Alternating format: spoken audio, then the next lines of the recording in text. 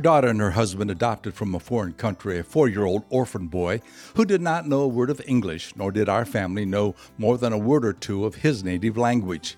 It was amazing to see how quickly the boy picked up his English without any formal training, and it is no different for most other young children. If the young children can easily pick up a foreign language, they can also pick up our attitudes and prejudices without being taught, and often retains these longer than any of his formal education.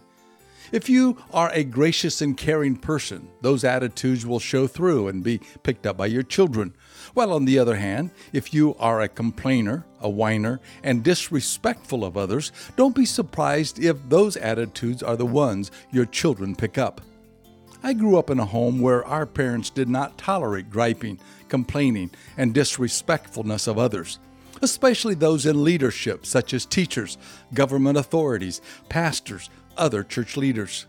I am sure they had their opinions, but they knew the children in the home would quickly pick up what they were saying and feeling, so they were very careful. The psalmist said, "Let the words of my mouth and the meditations of my heart be acceptable to you, O Lord." And this is Bill Hostler with today's Key to Confident Living.